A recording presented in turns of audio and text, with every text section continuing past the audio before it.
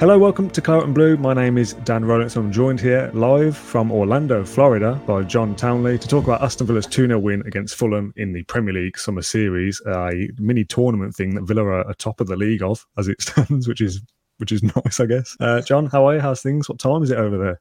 I've no idea. Better question is, how much have you slept? I slept at 5 this time, so it was about 4 hours or so. It's fine. I had a lot of adrenaline last night, so I think I'll crash later on today. I don't know why I had adrenaline, to be honest.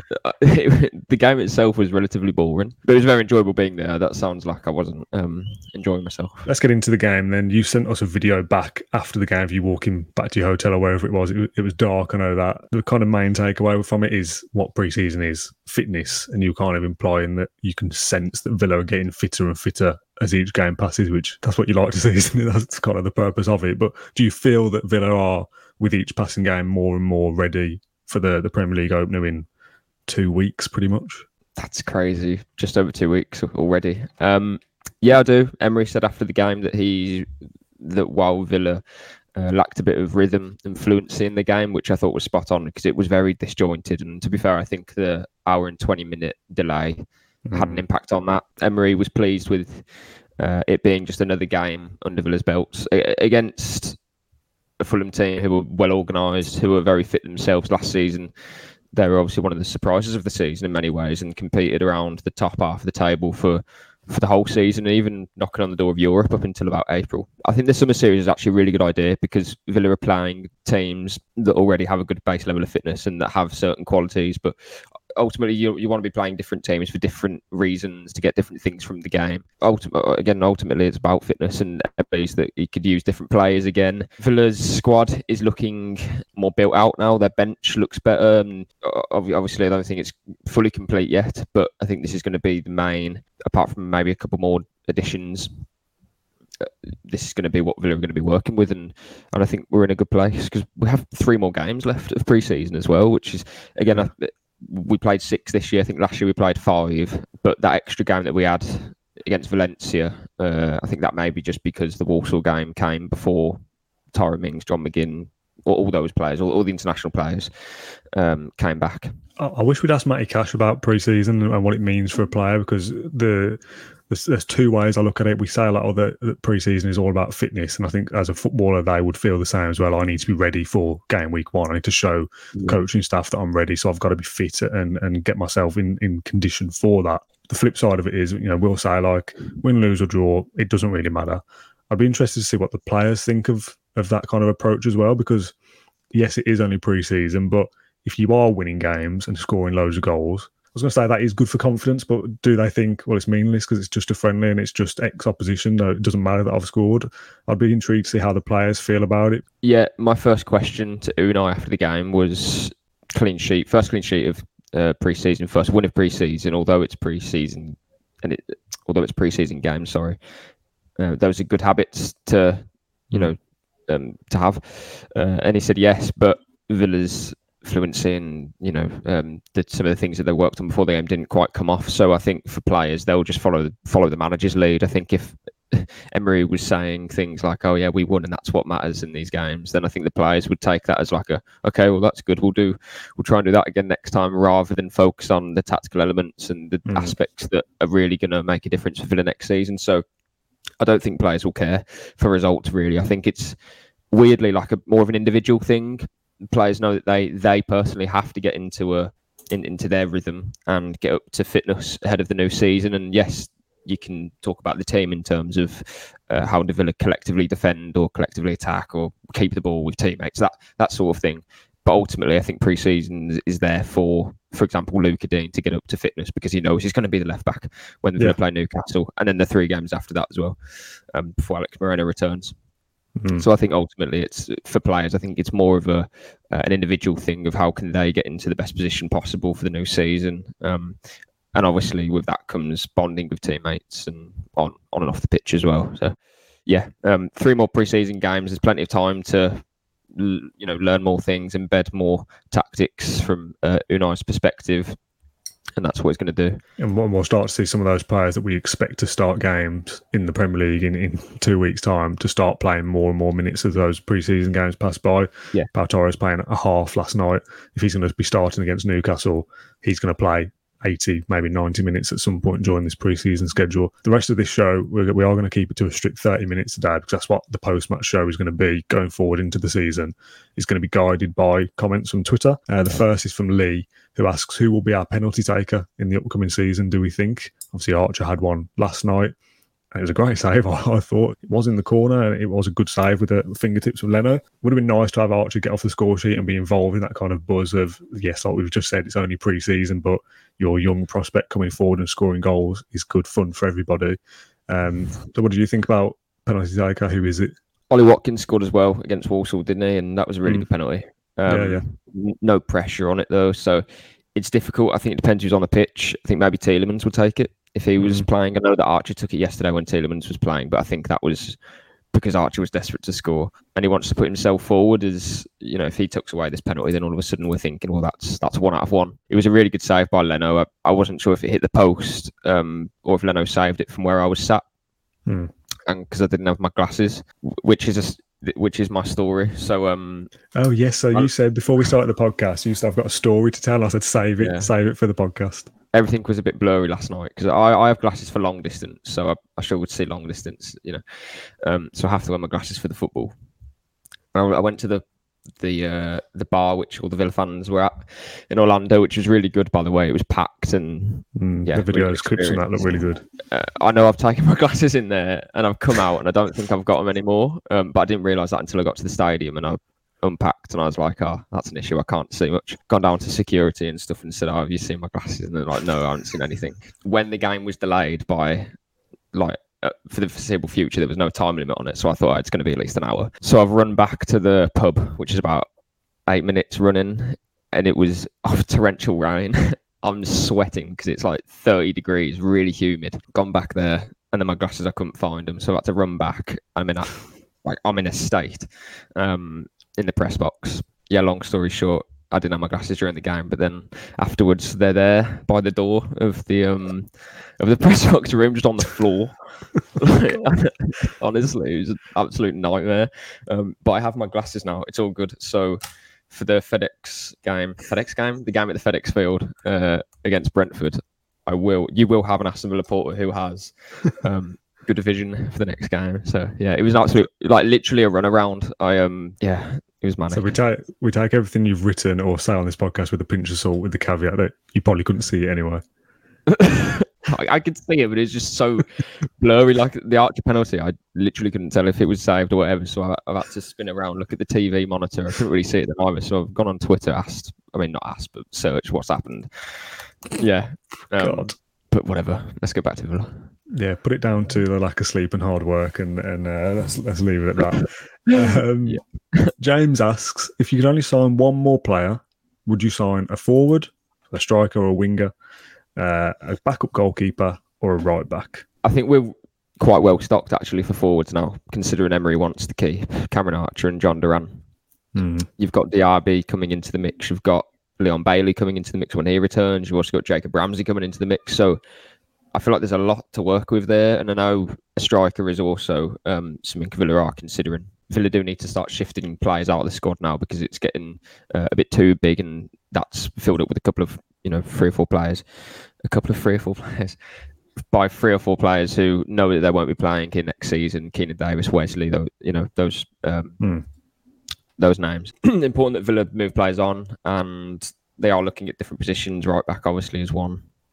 Strikers another. In terms of goalkeeper, I think that would be my answer to this question, because I'm not convinced that Olsen can build up exactly how Martinez can, and there's always going to be a drop-off from Martinez, whoever Villa buy, but I do think it's very important that the goalkeeper is capable of building from the back, and we've said it before, Olsen certainly has a place in the squad. He's a Sweden international, one of the most experienced players in the team. We're not criticising him as a goalkeeper. He's more than capable. It's just that I think Villa need a goalkeeper who is slightly different to play in the way Emery can play. In terms of the right back, we saw Konsa move there yesterday, and I asked him about that. I asked Emery, and he asked him, was it for rotation for Cash because Cash has played both the friendly so far and played quite a lot of minutes.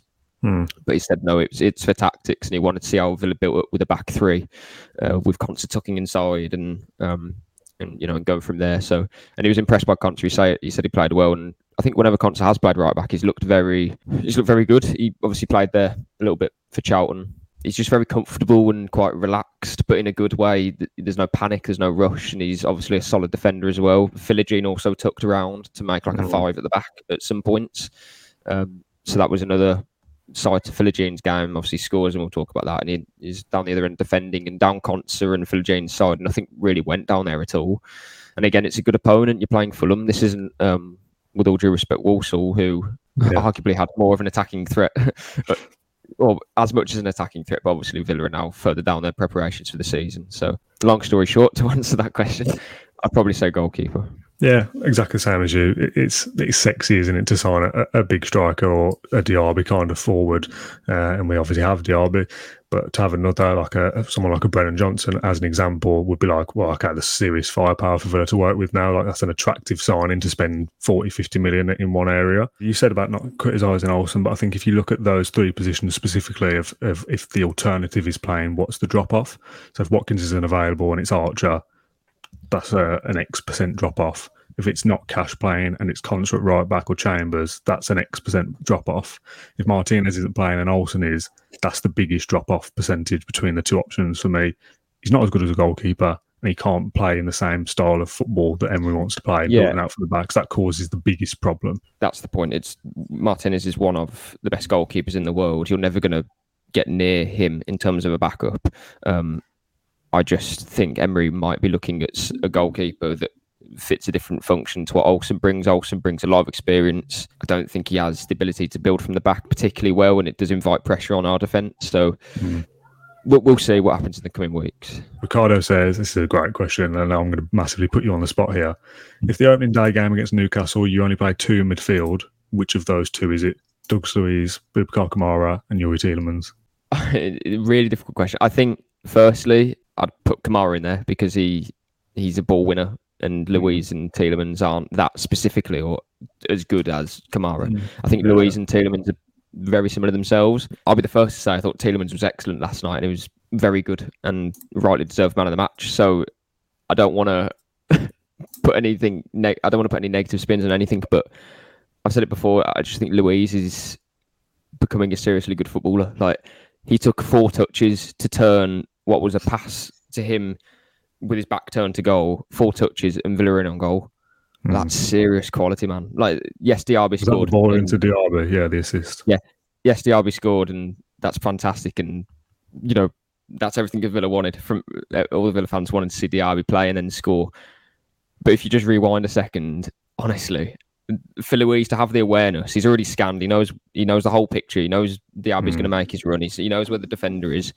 1 touch brings his marker out the game. 2nd touch to steady himself. I've missed a touch in there somewhere. And the ball over the top is exquisite. It was just like, we go on about how striker and wings can change games and things like that. Luiz has just plucked out a pass that's, if that's in a Premier League game and the game's tight, well, there you go. Serious quality. And to be fair, Kamara did something similar for Cameron Archer's penalty. He picked up the ball and it was a nice scoop pass. And Archer's movement for that goal. I haven't watched Archer live too much, but his movement is really good. Very good. I know we already knew that anyway. When you watch him, he's always playing on the blind side of his defender. He's very clever with it. He's not rapid and he's not particularly strong, but he's probably the closest thing to Jermaine Defoe that I've seen, especially as a Villa player. For that reason, I'd probably have to drop Tielemans because I think Luiz is one of our best players, if not our best player. I think he's excellent. It's funny you mentioned the assist for the goal, because I was hoping that you'd touch on that more so than the finish from Diaby, which, by the way, was also very good. But that ball from Luiz was the killer part to that goal. Like, obviously, without that ball, the goal doesn't happen. Is a very obvious thing to say, but the technique of it, ironically, it's a moment of magic, isn't it? To take a couple of touches and put that ball through like that. Like, it's just like that, and it's done. And seeing that video that Villa and the Premier League posted yesterday of the GoPro thing on Youri Tielemans for the Newcastle game, I don't know whether you had a chance to sit through the full 6 or 7 minutes, but even in a pre-season friendly, the pace of the game is unbelievable. Like things are happening in a split second. There's one particular moment where I think Tielemans turns, and obviously we're seeing an angle of the front of his body, and he can turn his head, and we don't get to see that. But Anthony Gordon is on him in half a second, and he has to make a decision, and it's just like that. So you can see with his blonde hair, just charging him down. So different game, different player. But to see Luiz do what he did, and he does so often, it kind of makes you realise as a supporter like how quick the game is. It's just a friendly. So when players do things like that, we rightly talk about it in a manner where we spent 4 or 5 minutes on a through ball, basically. It's the same for Archer as well. I'll be honest, I don't doubt that Kamara and Luiz can do those balls for 9 times out of 10 they'll probably come off. But it was just how he positioned himself, and he knew exactly where Diaby was. He knew where his marker was. In 4 touches, he's just completely taken him out of the game, and he's delivered a ball that's put him in on goal. Like, that's serious quality. Like, honestly, if any midfielder does that in world football, you'd look at it and think, oh, that's if that's De Bruyne to Haaland. Yeah, exactly. But you get a bit lost because we're looking at Diaby, and it's like, oh my God, Diaby scored. Douglas, he's becoming a seriously good footballer. I know I said it in the last game, and I said it's only Newcastle and Walsall, but I'm sure that won't be the last time you say that this season, because he is getting better. It's just the touches he takes. It's so easy for him, and he just knows what's going on all the time. And by the way, a lot of that you can say for Tielemans. He was similar, very clever, very quick. He, again, always scanning. He knew exactly where his next pass was going to go. Evading challenges, is press resistant as well. He'd receive the ball back to goal. He'd turn a player quite easily.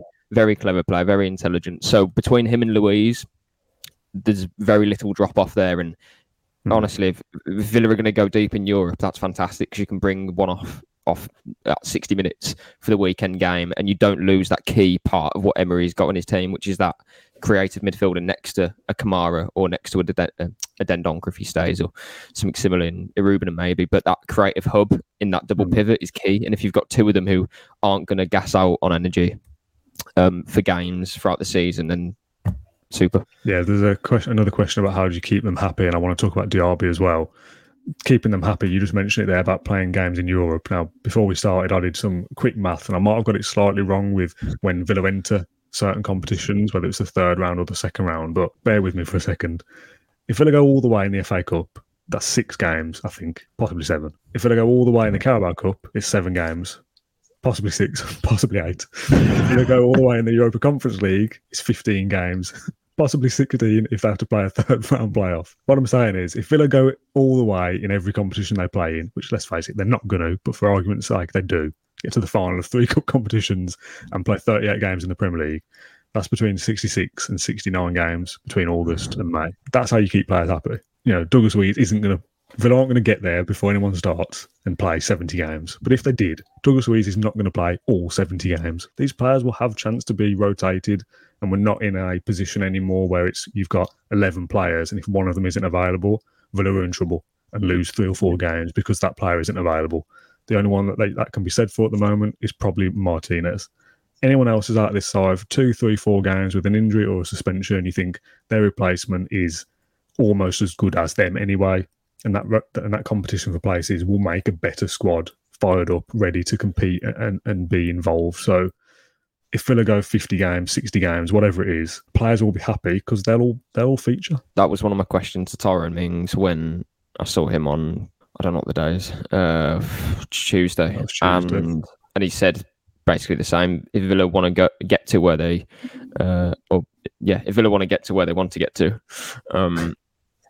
they need competition for places, and the arrival of Pau Torres is obviously a competition for him. They want to win trophies with Villa, and they want to be going deep in competitions with Villa and having success. They know that they can't do that with 12 players or regular starters all the time. They need players to come off the bench and impact games, and they need to be rested themselves for other ones. So, and they'll welcome that. I don't think players, yes, they want to play every game, but there'll also be times when Villa are playing Steaua Bucharest in the Conference League away from home, and we've just had a grueling game against Arsenal away. We've got Liverpool at home coming up next.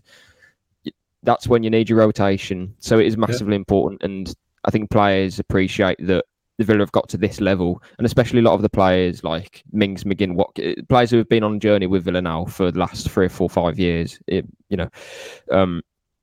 they're desperate to win a trophy with Villa, and if that means playing a few less games in a season, they don't care, because they'll come out of that season, cementing their hero status with Villa, because again they've come on that journey, and that's what Mings told me on Tuesday. So rotation is going to be important, and squad depth is going to be crucial, and players are aware of that as well. Yes, they want to be playing loads of games, but they understand the benefits of a bigger squad as well. Talk to me about Diaby then, a little bit of a scouting report, if you like.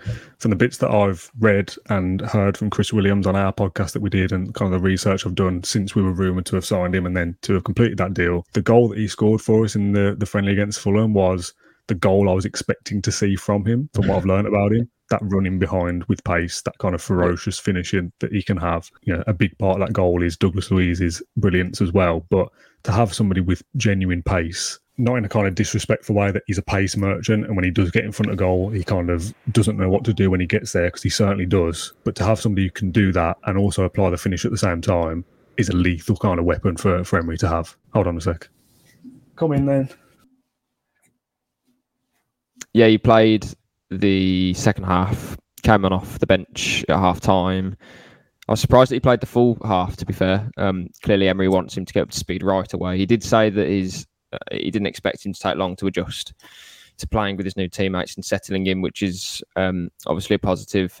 And honestly, he didn't see too much of the ball. Like, obviously from the highlights, he's probably involved in a few things which is a good thing. But the second half was very disjointed and lacked rhythm and tempo and intensity, so it wasn't the best game for him to have played in. But the one sight of goal that he has, you didn't doubt that he was going to put the ball past Rodak. So a sign of a top player, really. And that's what I said to Emery after the game, that he wasn't involved too much, but then one bit of movement in behind, Luiz is going to pick him out, and that's the thing.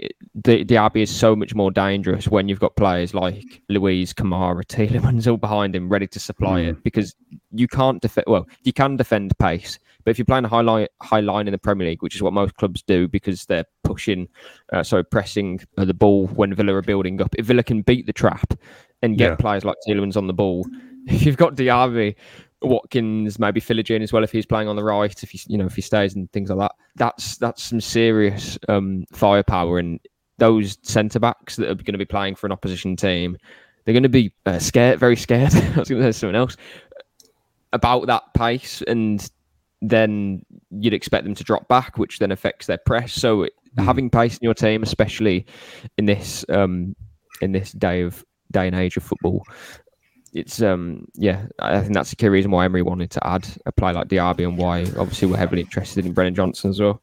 It's not even just having pace and knowing that Diaby might get in at some point, and if he does, he'll score. Even just the threat of pace is enough to put teams on the back foot, that thinking, I can't step up too far here, or whatever it might be, because if Douglas Luiz does what he does and turns on a sixpence and puts it over the back of my head, Diaby can get to it. He might not necessarily will do, but he could get to it. And obviously, from what we've seen in his highlight reels and the 45 minutes against Fulham, is that if he does get behind, he has got the ability to finish as well. And that's a dangerous and lethal combination, and a very exciting one for supporters as well. I think I want to wrap up this one. Still loads of other talking points. Coutinho played his first minutes in pre-season. Buendia is looking very good still and playing in the position that Jacob Ramsey would be. So when Jacob Ramsey comes back, does he take Buendia's spot? Somebody asked that on social media, and my response would be that if Buendia plays the first 3 or 4 games of the season and scores 3 goals, for example, Jacob Ramsey doesn't deserve to just walk straight back into the team, and that's what the conversation we've been having about squad depth. Philogene also playing well again for the second time, doing 2 different roles almost, of being able to supply firepower going forward, but also drop back and defend as well, something that if it's a straight swap that Diaby is playing on the right-hand side for Philogene, he probably wouldn't be able to track back in the same way that he would, so that's a different asset for us to have as well, if obviously, like you say, Philogene sticks around. The last couple of points I want to end on very quickly is the lifestyle section of the podcast, where I ask you what's been happening. Did you go on any rides at Orlando? What's the next kind of stages of the tour? We've had 2 questions asking about your food situation. Matt says, can you please tell John to eat something that isn't supermarket processed chicken, because it's making me sad? And AVFC Sarko said, is John happier with the food selection and the value now he's in Florida? Out in Orlando, there's a supermarket nearby that does, they have like a kitchen counter, so they do hot food, right, which is useful. So now we're talking.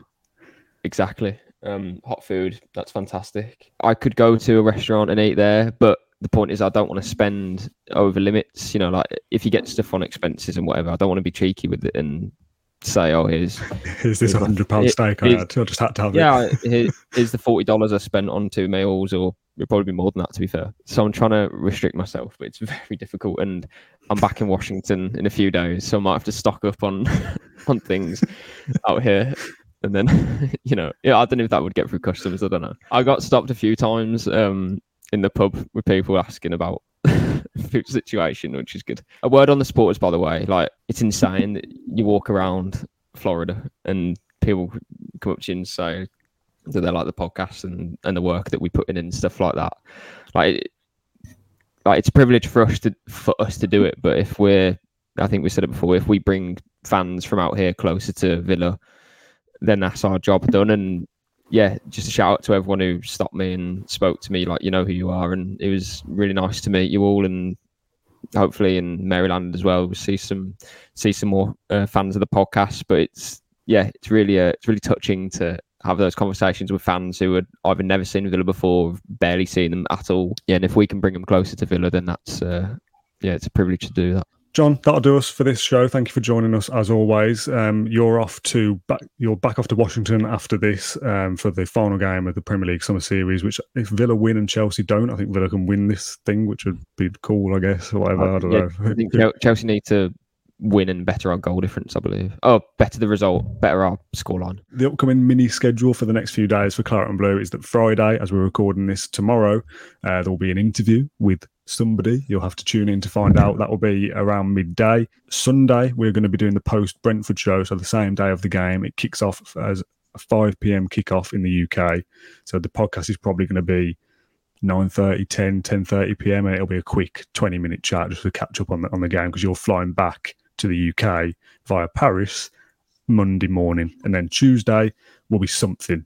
I'm not sure what yet. It could be a Q&A, or it could be a video that we've already filmed in the bag, something else which I've not edited yet. So the loose schedule is Friday, Sunday, Tuesday. There'll be Claret and Blue content of some description. So stick with us. There was loads coming up, and before you know it, like we said, and we said last week, the Premier League season will be upon us, and you'll be off to Premier League press conferences, and we'll be doing the post-match show as always. So loads coming up. Stay subscribed to Claret and Blue, like the video, leave a comment down below as per usual. John, thanks for your time. Safe travels to Washington, and we'll see you all again on Sunday/Friday/Tuesday. Join us whenever. Thank you for watching.